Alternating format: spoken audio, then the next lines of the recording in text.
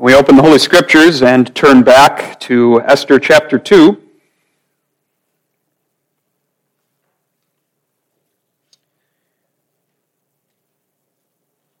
Having considered nearly the entire chapter last week, we come to the last few verses. So we'll read the chapter once more, and our text will be verses 21 through 23.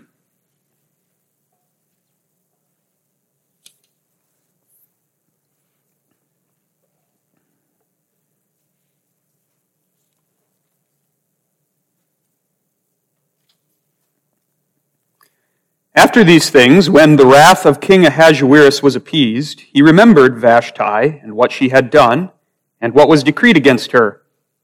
Then said the king's servants that ministered unto him, Let there be fair young virgins sought for the king, and let the king appoint officers in all the provinces of his kingdom, that they may gather together all the fair young virgins unto Shushan the palace, to the house of the women, unto the custody of Hegai, the king's chamberlain, keeper of the women, and let their things for purification be given them. And let the maiden which pleaseth the king be queen instead of Vashti. And the thing pleased the king, and he did so. Now in Shushan the palace there was a certain Jew whose name was Mordecai, the son of Jair, the son of Shimei, the son of Kish, a Benjamite, who had been carried away from Jerusalem with the captivity which had been carried away with Jeconiah, king of Judah, whom Nebuchadnezzar, the king of Babylon, had carried away. And he brought up Hadassah, that is, Esther, his uncle's daughter, for she had neither father nor mother. And the maid was fair and beautiful, whom Mordecai, when her father and mother were dead, took for his own daughter. So it came to pass, when the king's commandment and his decree was heard, and when many maidens were gathered together unto Shushan the palace, to the custody of Hegai, that Esther was brought also unto the king's house, to the custody of Hegai, keeper of the women. And the maiden pleased him, and she obtained kindness of him. And he speedily gave her things for purification, with such things as belonged to her, and 7 maidens which were meet to be given her out of the king's house. And he preferred her and her maids unto the best place of the house of the women. Esther had not showed her people nor her kindred, for Mordecai had charged her that she should not show it. And Mordecai walked every day before the court of the women's house to know how Esther did, and what should become of her. Now, when every maid's turn was come to go in to King Ahasuerus, after that she had been 12 months, according to the manner of the women, for so were the days of their purifications accomplished, to wit, 6 months with oil of myrrh, and 6 months with sweet odors, and with other things for the purifying of the women, then thus came every maiden unto the king. Whatsoever she desired was given to her to go with her out of the house of the women unto the king's house. In the evening she went, and on the morrow she returned into the second house of the women, to the custody of Shaashgaz, the king's chamberlain, which kept the concubines. She came in unto the king no more, except the king delighted in her, and that she were called by name. Now when the turn of Esther, the daughter of Abihail, the uncle of Mordecai, who had taken her for his daughter, was come to go in unto the king, she required nothing but what Hegai, the king's chamberlain, the keeper of the women, appointed. And Esther obtained favor in the sight of all them that looked upon her. So Esther was taken unto the king Ahasuerus into his house royal in the 10th month, which is the month Tebeth, in the 7th year of his reign. And the king loved Esther above all the women, and she obtained grace and favor in his sight more than all the virgins, so that he set the royal crown upon her head, and made her queen instead of Vashti. Then the king made a great feast unto all his princes and his servants, even Esther's feast. And he made a release to the provinces and gave gifts according to the state of the king. And when the virgins were gathered together the second time, then Mordecai sat in the king's gate. Esther had not yet showed her kindred nor her people, as Mordecai had charged her. For Esther did the commandment of Mordecai, like as when she was brought up with him. Now begins our text. In those days, while Mordecai sat in the king's gate, two of the king's chamberlains, Bigthan and Teresh, of those which kept the door, were wroth, and sought to lay hand on the king Ahasuerus. And the thing was known to Mordecai, who told it unto Esther the queen. And Esther certified the king thereof in Mordecai's name. And when inquisition was made of the matter, it was found out. Therefore they were both hanged on a tree. And it was written in the book of the Chronicles before the king.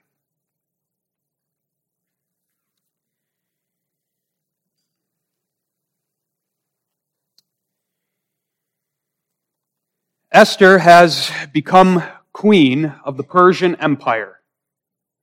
Something from a human perspective utterly astonishing. A young Jewish girl, the descendant of Babylonian captives, rises to the throne of the most powerful empire in the world of that day.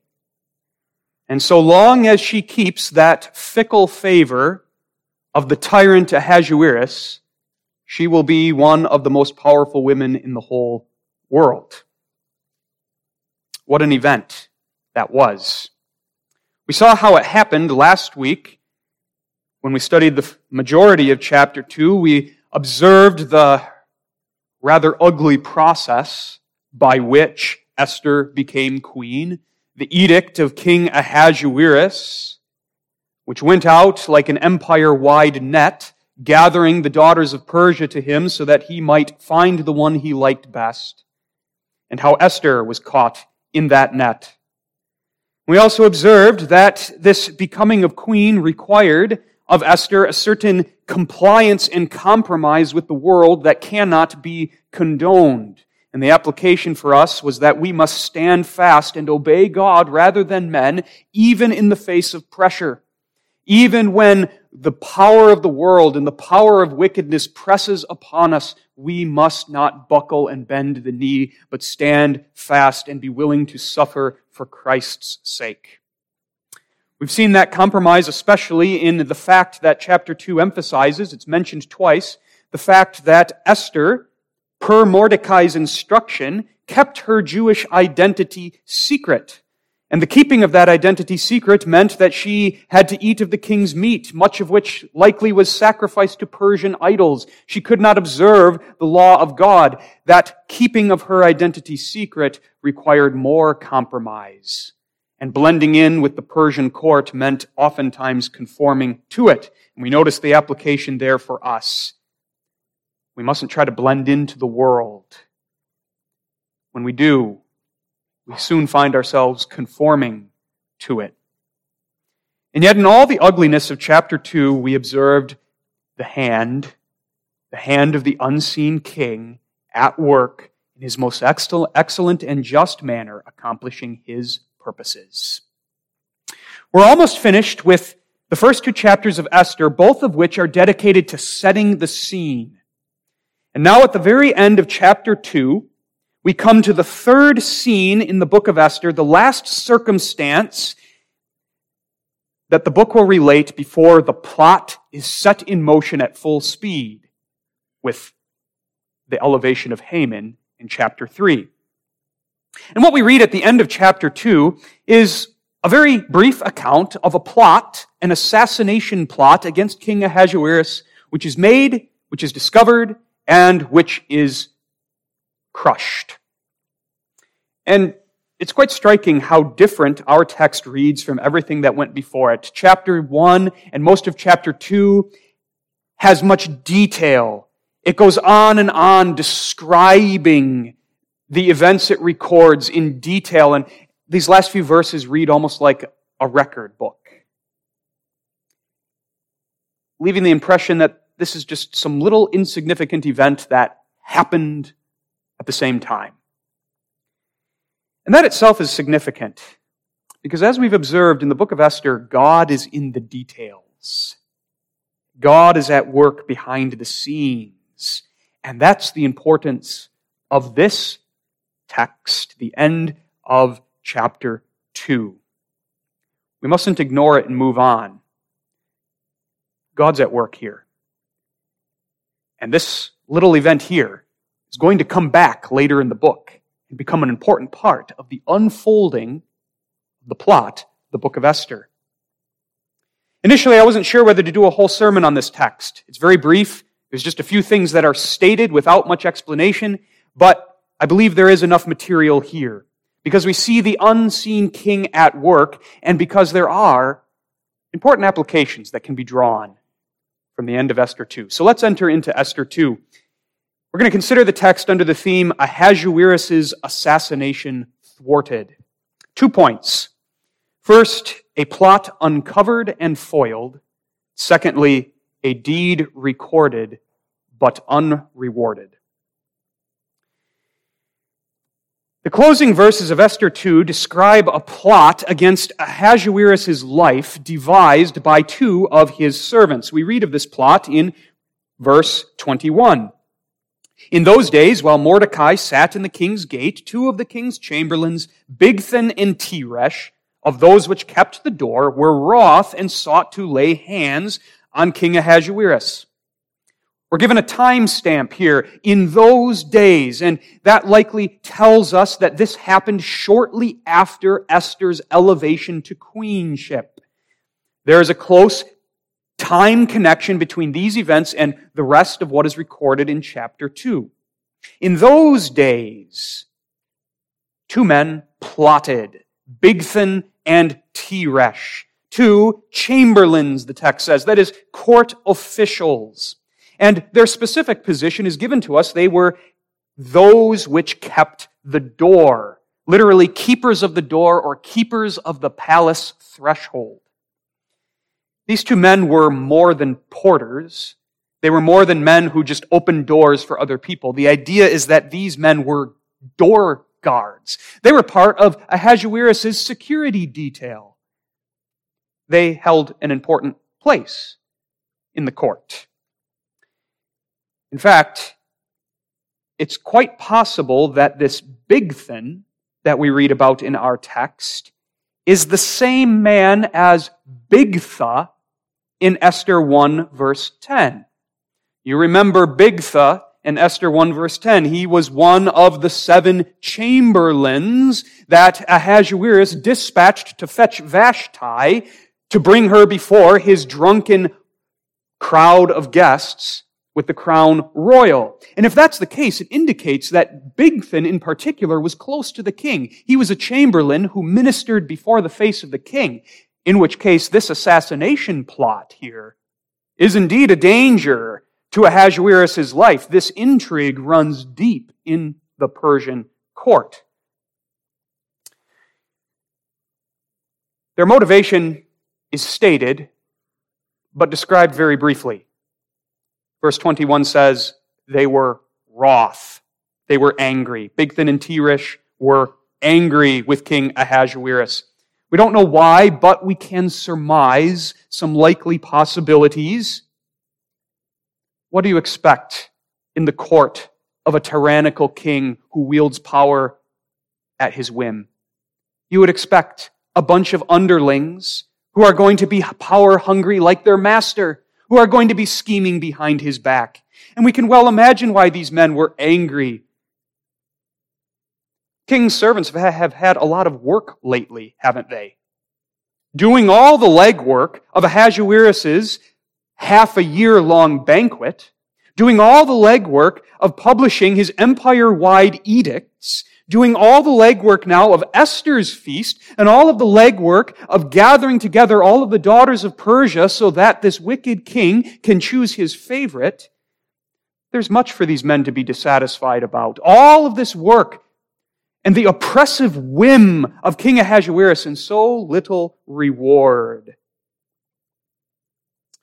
And so, in their wrath, they sought to lay hands on Ahasuerus, the text says. In the Bible, when you seek to lay hands on someone, that means you want to kill them. They want to assassinate him. And so these 2 men, who were both door guards, likely stationed at the gate of the king, they began talking. They began conspiring together, plotting how to pull this off and how to work it to their advantage. Now, at this point in the history, there's something for us to take away by way of application.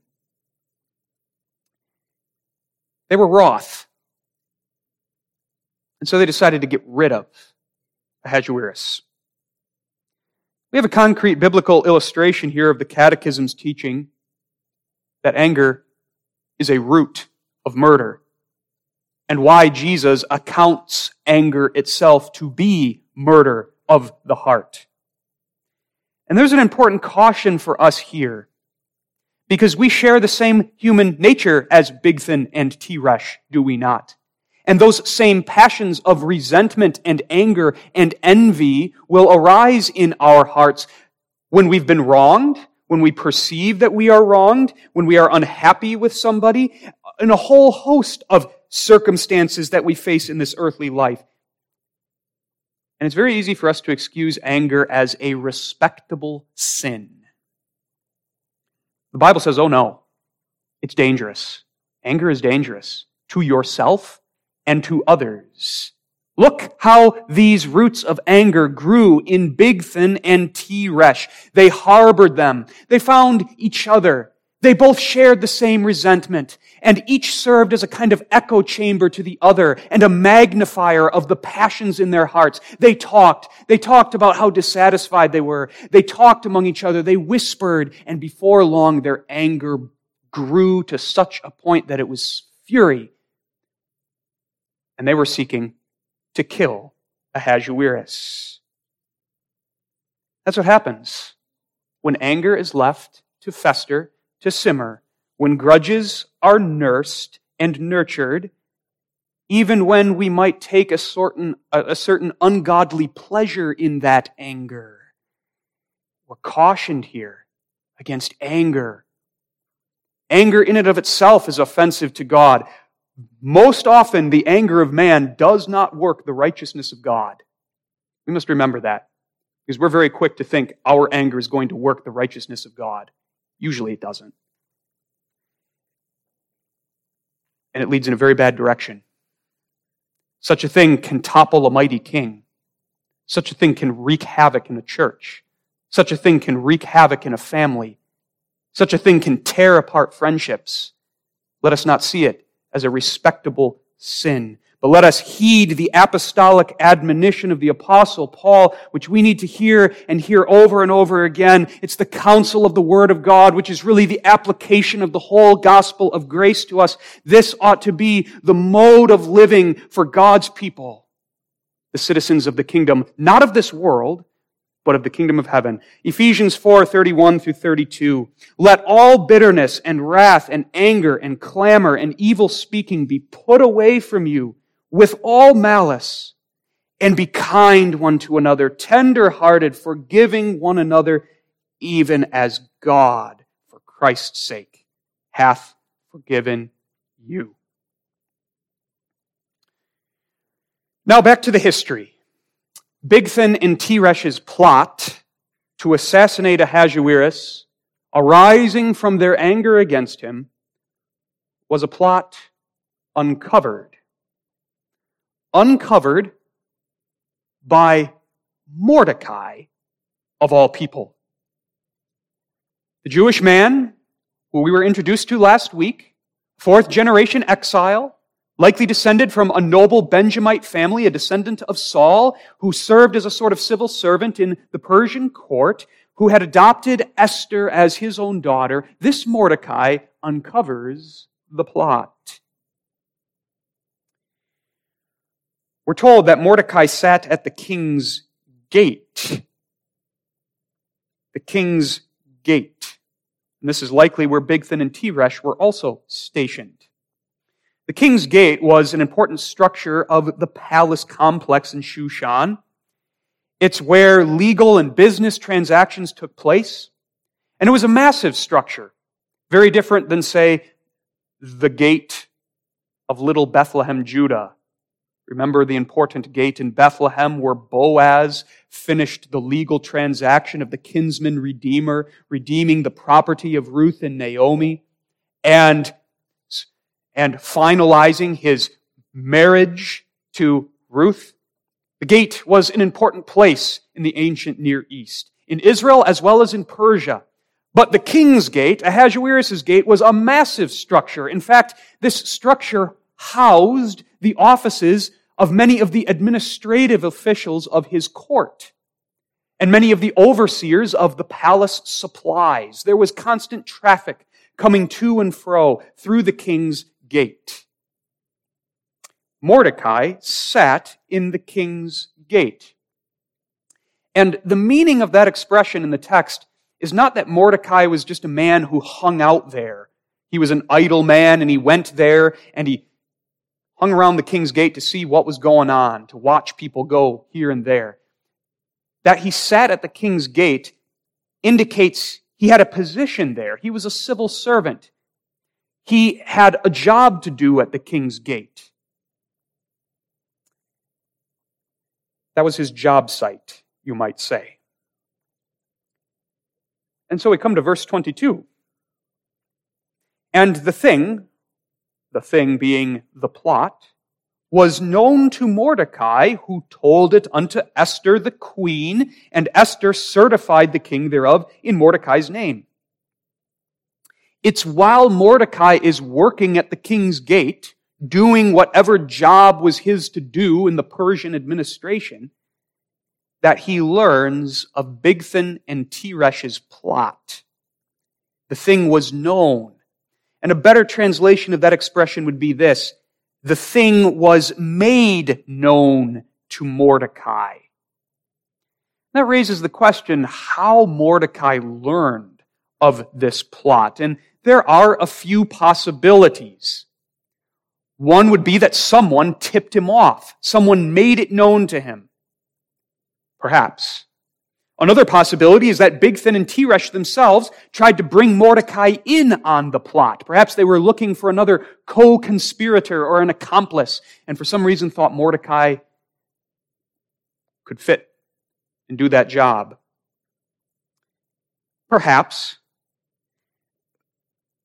But it seems to me the likeliest explanation is simply that Mordecai overheard something he wasn't supposed to overhear. He sat at the king's gate, the text says. These two men were doorkeepers, threshold guards, stationed there at the king's gate. Both of these men had reason to spend a lot of time there at the same time. Perhaps they were the first ones there and the last ones to leave.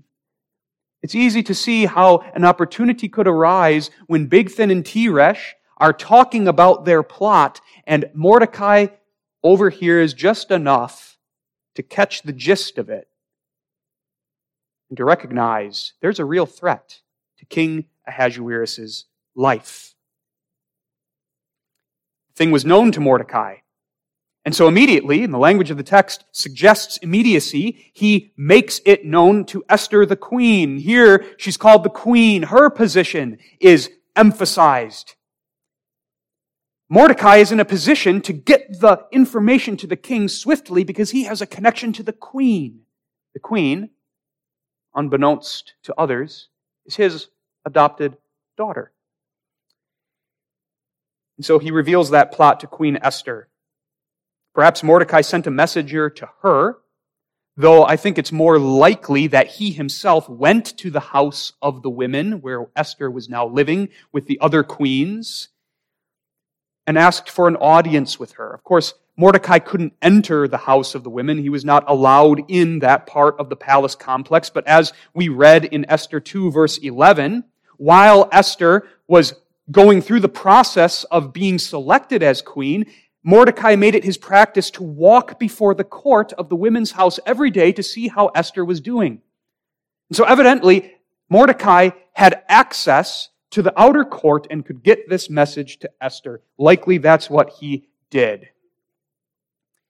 And so verse 22 records Esther's first act, or perhaps first recorded act, as queen. She certifies the king, that is, informs him of credible information, informs him of the plot in Mordecai's name, being sure to mention to Ahasuerus that this plot had been uncovered by your servant at the king's gate, Mordecai. We see here how Esther's rise to queenship has given Mordecai considerable political leverage. In our sermon on the first part of chapter 2, we raised the question about whether that's something Mordecai was after all along, and there's a distinct possibility that it was. We see how her rise to being queen has necessarily lifted him up and given him more access to the Persian court, leverage by virtue of his yet unknown relation to her. And it's interesting to note, isn't it, how Esther still obeys his command as his daughter, even though she's out of his house and she's the queen of the empire. She still, as verses 19 and 20 tell us, she still doesn't reveal her Jewish identity even at this point. Well, now we come to the outcome of the uncovering of the plot. And the outcome was that Bigthan and Teresh's plot was foiled. Ahasuerus' assassination was thwarted. Upon receiving Esther's message, which she certified in Mordecai's name, Ahasuerus takes immediate action. And that's verse 23, the first part. And when inquisition was made of the matter, it was found out. Therefore, they were both hanged on a tree. The two doorkeepers were apprehended by the king's men, and a full inquisition was made right away. Of course, if there's anything utterly intolerable to Ahasuerus, it's a threat to his own person. And so an investigation was launched. That's the idea of inquisition. An investigation to determine the extent of the plot and whether there were accomplices, others that needed to be arrested. Inquisition is a good word here, because we can well imagine what this investigation was like. It involved the interrogation of Bigthan and Teresh, and that interrogation was not gentle. Inquisition. But it seems no other names, no other co-conspirators were extracted from Bigthan and Teresh. Either the two had kept the plan all to themselves or hadn't progressed far enough in their plotting to draw others into it. And so the king's justice will be swift and severe and limited to these two. Text describes that very matter-of-factly. They were hanged on a tree. That raises another question. What exactly was that form of execution? There are a few possibilities. One is what we might think of most readily is hanging by means of a rope, a noose. But that's the least likely possibility. That simply wasn't a form of execution that the Persians practiced. Another possibility is a gruesome form of execution inherited from the cruel Assyrians, which would have been impalement upon a sharpened wooden stake. That very well could have been what happened to these men. Or they could have been executed in a more conventional way, and their bodies hung on a stake to be exposed to the elements and to be a grisly display to the people of Shushan. This is what happens when you plot against King Ahasuerus. Whatever the form of execution may have been, it's certain that the bodies were hung on display. That's what the kings did. They made an example of their enemies and put fear into the hearts of any others who might be thinking along the same lines. Hung on a tree. To Jewish readers, that would have had added significance because of what the law of God says in Deuteronomy 21, verse 23, that he that is hanged is accursed of God. Being hung on a tree or a wooden stake was a symbol of being suspended between heaven and earth, being accursed, bearing your own guilt, and perishing in your guilt. It signifies the guilty paying the penalty they deserve. That's the significance of the cross. Jesus died hung on a tree. He became a curse for us, that we might not be accursed. Here too is some foreshadowing. It's common in Esther. An event that happens, that foreshadows another that's going to happen. This is the end that plotters against the king will meet. And this is the end that plotters against his queen will also meet. The man we meet next chapter, Haman. Well, what can we draw by way of application from the foiling of the plot to assassinate King Ahasuerus? There are actually several things that we can say. First, there is an implied word here about love for the neighbor. Back to Lord's Day 40, which asks, "Is it enough that we do not kill any man in the manner mentioned above?" No, the Catechism says, for God commands us to prevent his hurt as much as in us lies, and that we do good even to our enemies. We see something of that here. Now, granted, at this point, we can't really say Ahasuerus is Esther or Mordecai's enemy. After all, Esther is his queen, and Mordecai seems to be working his way up the political ladder in Persia, and they both have an interest in keeping Ahasuerus on the throne. If Ahasuerus gets assassinated, that will very likely reduce Esther's influence, if not displace her entirely. And what does that mean for Mordecai? His political career is not going to be going up. Might at best stay the same. So granted, they have their own reasons to keep Ahasuerus in power. But nonetheless, the point can still be made to us. We are called by the sixth commandment not merely to prevent the hurt of good people we like. That's the easy part. That's the thing the publicans and sinners will do. We're called even to prevent the hurt of our neighbor as much as in us lies when we don't like that neighbor, when that neighbor is not kind to us, when that neighbor is wicked, when that neighbor is even our enemy.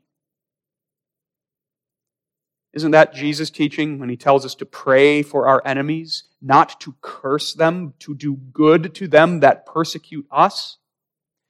We mustn't gloat when our enemies or the neighbor we don't like gets hurt. Yes, of course, we may and we do rejoice when wicked counsels are thwarted, when a wicked neighbor's wickedness comes to naught. We rejoice when evil is undone, when justice is done. We rejoice, but we do not gloat over the hurt of a neighbor. We must be on guard against that sinful passion and heed another apostolic admonition in the book of Romans, Romans 12:19-21, where Paul exhorts the church and exhorts us. Dearly beloved, avenge not yourselves, but rather give place unto wrath. Give place. Get rid of that wrath. For it is written, vengeance is mine, I will repay, saith the Lord. Therefore, if thine enemy hunger, feed him. If he thirst, give him drink. For in doing so thou shalt heap coals of fire on his head. Be not overcome with evil, but overcome evil with good. That's how citizens of the kingdom of heaven deal with people they don't like, deal with their enemies. They overcome evil, not with more evil, not by saying their evil against me justifies my evil against them. Overcome evil with good. With good. Connected to this, we're reminded that Christians ought to be good citizens in the land where they live. By that I mean not insurrectionists, not rebels, not those who are scheming to overthrow by unlawful means the powers that be. We're not to be sinfully compliant or compromising like Esther and Mordecai were, but we're also not to be rebels. And we see that here in how Mordecai uncovered the plot against the life of a very wicked king and gave that information to the one who could stop that plot from being carried out. Yes, Ahasuerus was a wicked man, an abusive tyrant, but the plot against him was wicked too. Christians should be good citizens. That's why Jeremiah the prophet said to the exiles in Babylon in Jeremiah 29, verse 7, "Seek the peace of the city whither I have caused you to be carried away captives, and pray unto the Lord for it. For in peace thereof ye shall have peace." That text is often misused by the kingdom-building proponents of common grace. What the text means is, we pray for the peace of the place that God has set us, the city where we dwell, the nation among whom we move, because that peace serves the spiritual good of God's people. We're not seeking a kingdom of peace here on this earth.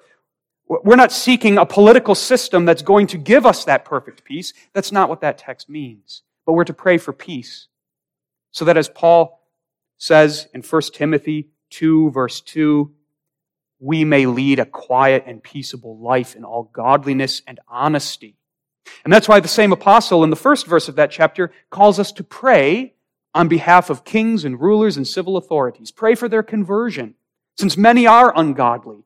But pray also that the Lord would use them to govern in such a way that the church may go about her life unhindered.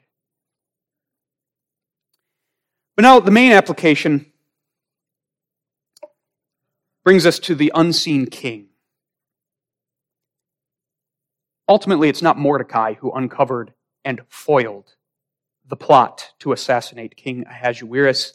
It was the hidden hand of the unseen king that thwarted this plot. Mordecai just so happened to be in the right place at the right time. And whenever we see these apparent coincidences in Esther, and we keep on seeing them, that signals to us that the unnamed God is here at work. God's name is nowhere mentioned, but His fingerprints are everywhere in the book of Esther, and here it is. Why was Mordecai in the right place, at the right time? Why, of all of the civil servants who swarmed around the king's gate, why of all people was Mordecai the one to overhear the plot? Because he was the one who just now had the ability to convey that information to someone else that had just been put in a higher position in the Persian administration, Queen Esther herself, so that that information could get to King Ahasuerus. The whole structure of informants, the whole channel by way of which this information reaches Ahasuerus, that's God's handiwork. God has put them in place. Coincidence, which is God's work, His providence. God thwarted Ahasuerus' assassination. God had Esther and God had Mordecai in precisely the place He wanted them in order to thwart that assassination. But now that raises another question. Why would God preserve this man's life? Wouldn't this have been a great time to give Ahasuerus what he deserves? We've seen a lot of Ahasuerus in chapter 1 and 2. He's an abusive tyrant who wields his power to fulfill his own whims and lusts. Many of us might say we wouldn't be disappointed to see him go. He's got it coming. Wouldn't this be a great opportunity for God to judge him by means of the sword of Bigthan and Teresh? But that wasn't God's will. God caused the plot against this wicked tyrant to fail. God kept this wicked tyrant on the throne. Why would God do that? This brings before us that important application that God has His own purposes with the wicked, and God has His own purposes for the flourishing of the wicked, and God has His own purposes for putting the wicked even in positions of power in this world.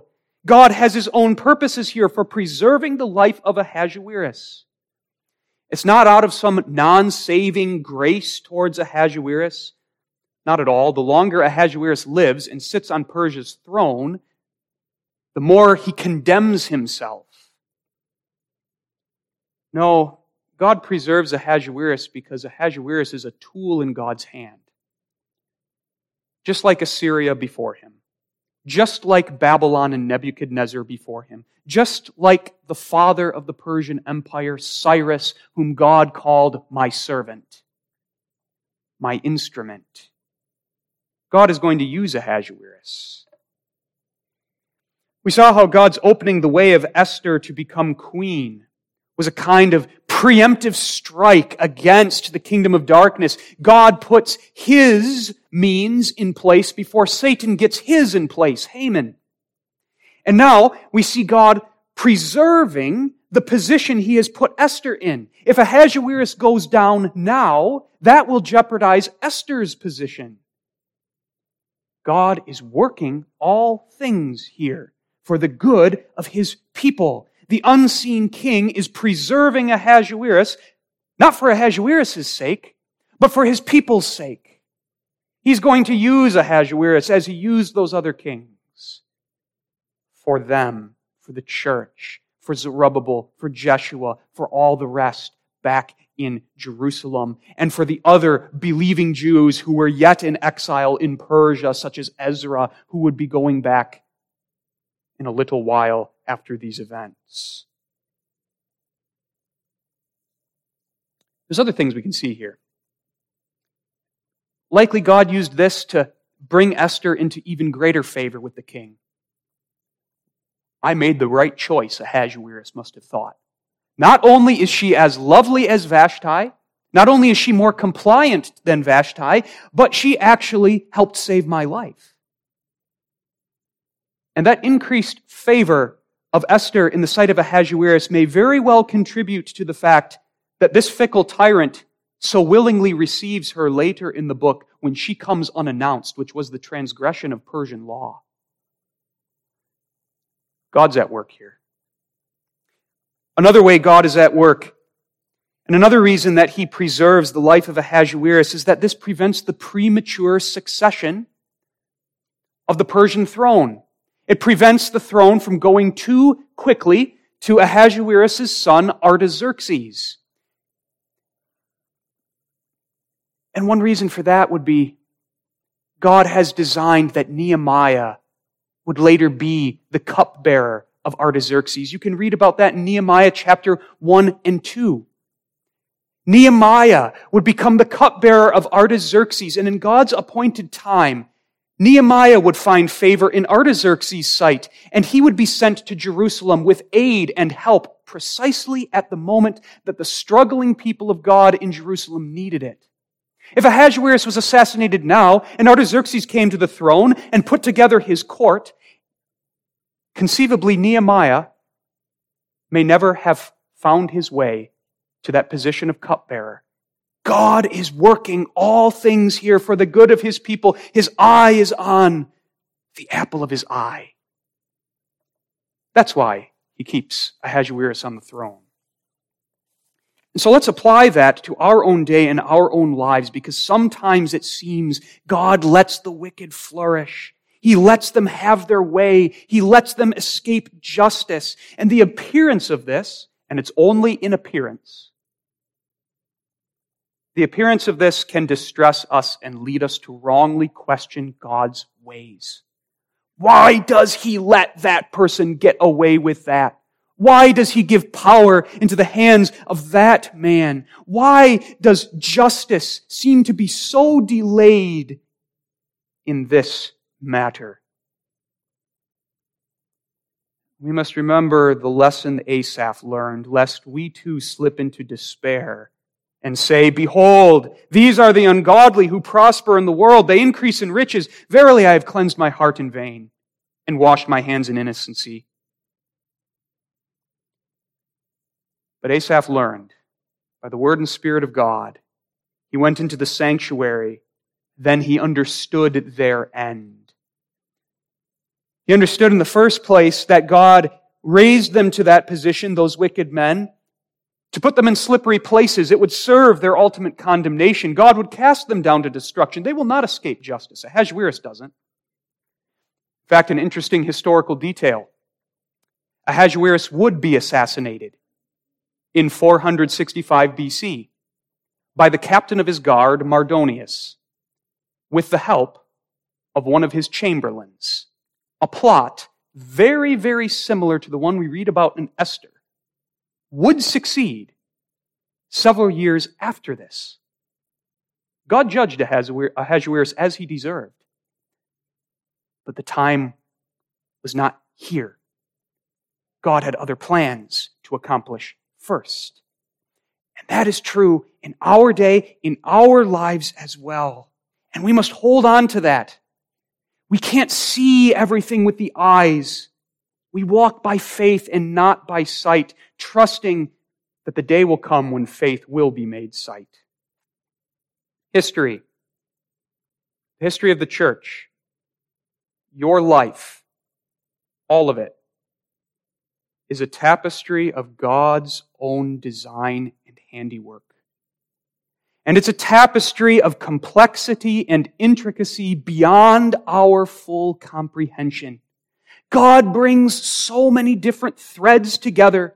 God stitches in marvelous ways. His skillful hands bring threads together that appear to us out of place, offensive, even contrary to the design of the rest of the tapestry, and yet under His skillful hands and according to His wisdom, He makes them take their place so that they contribute to the whole, and the finished tapestry is marvelously beautiful and perfect. That's true of history. That's true of your life. The day will come when you will see that tapestry finished. And you'll be able to say with wonder, that's why that had to be.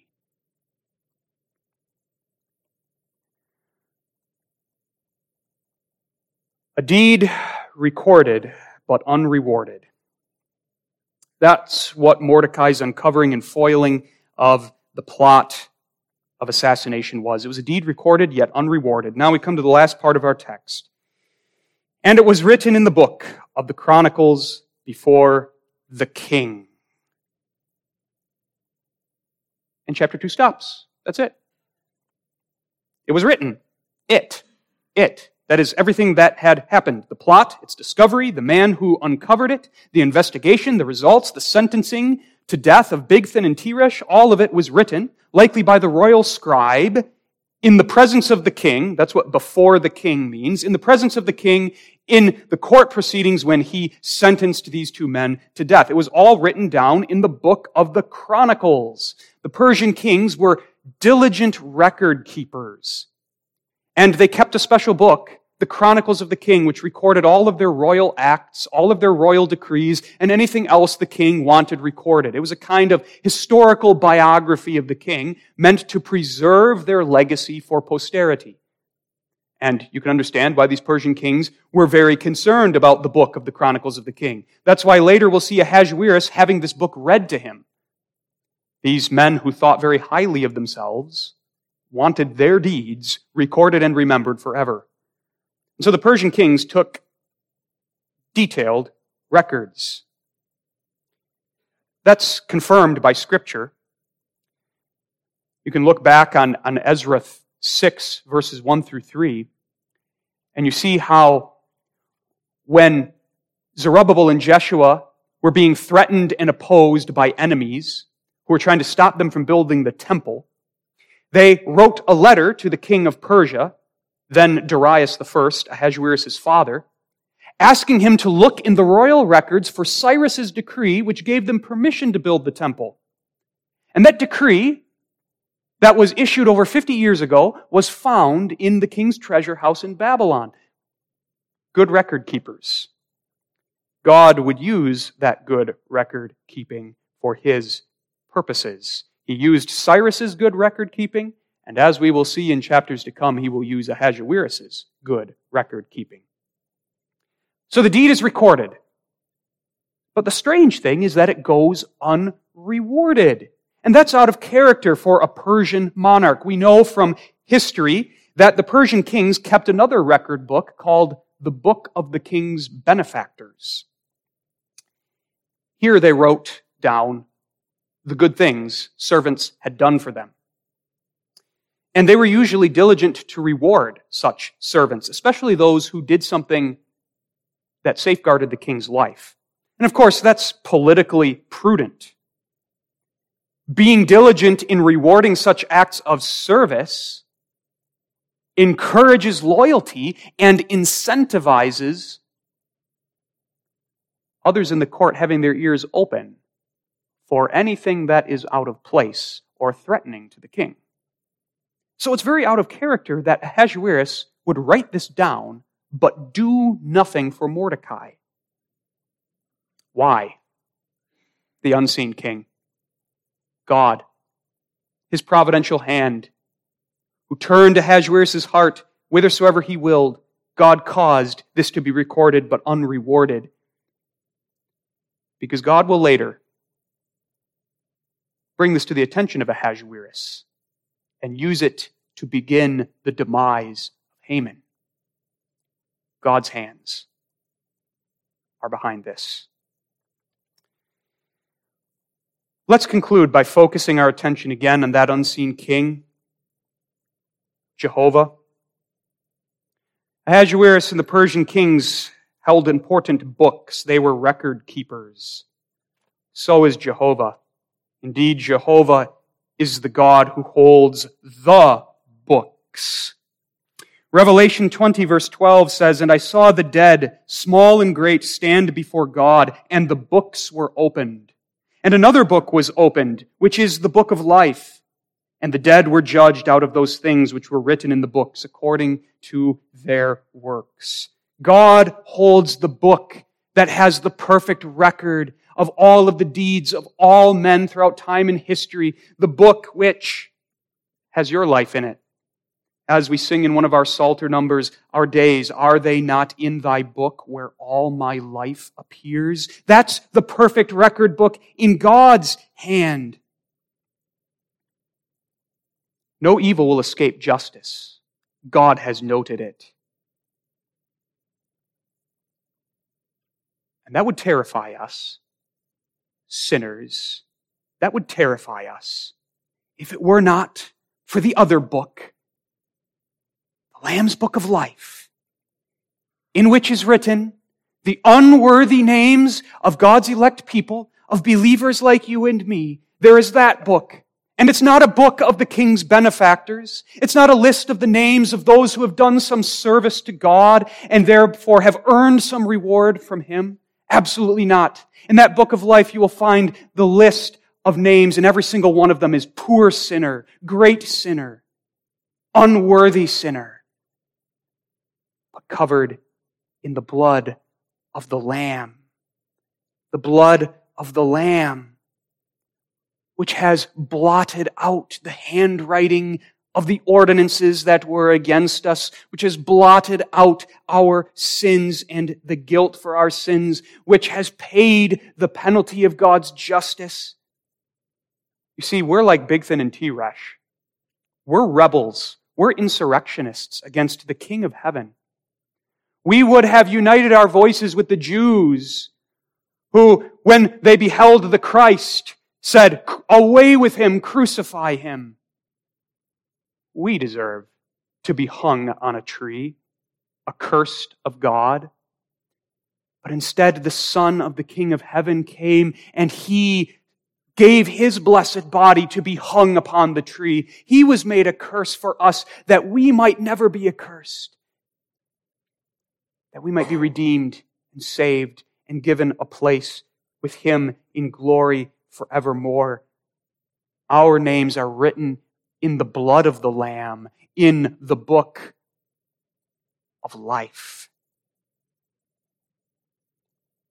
And all of the things in the history of our text are serving God's good purpose for those who are in that book, his precious book. The book he looks into with delight, with eyes of love, the Lamb's book of life, where your name is found, believer. All things are yours for Christ's sake. As Colossians 3 verse 24 says, ye shall receive the reward of the inheritance, for ye serve the Lord Christ. Ye shall receive a reward, not a reward of merit, but a reward of grace. As Jesus promises in Luke 14:14, thou shalt be recompensed at the resurrection of the just. As Jesus himself says to us, behold, I come quickly. My reward is with me to give every man according as his work shall be.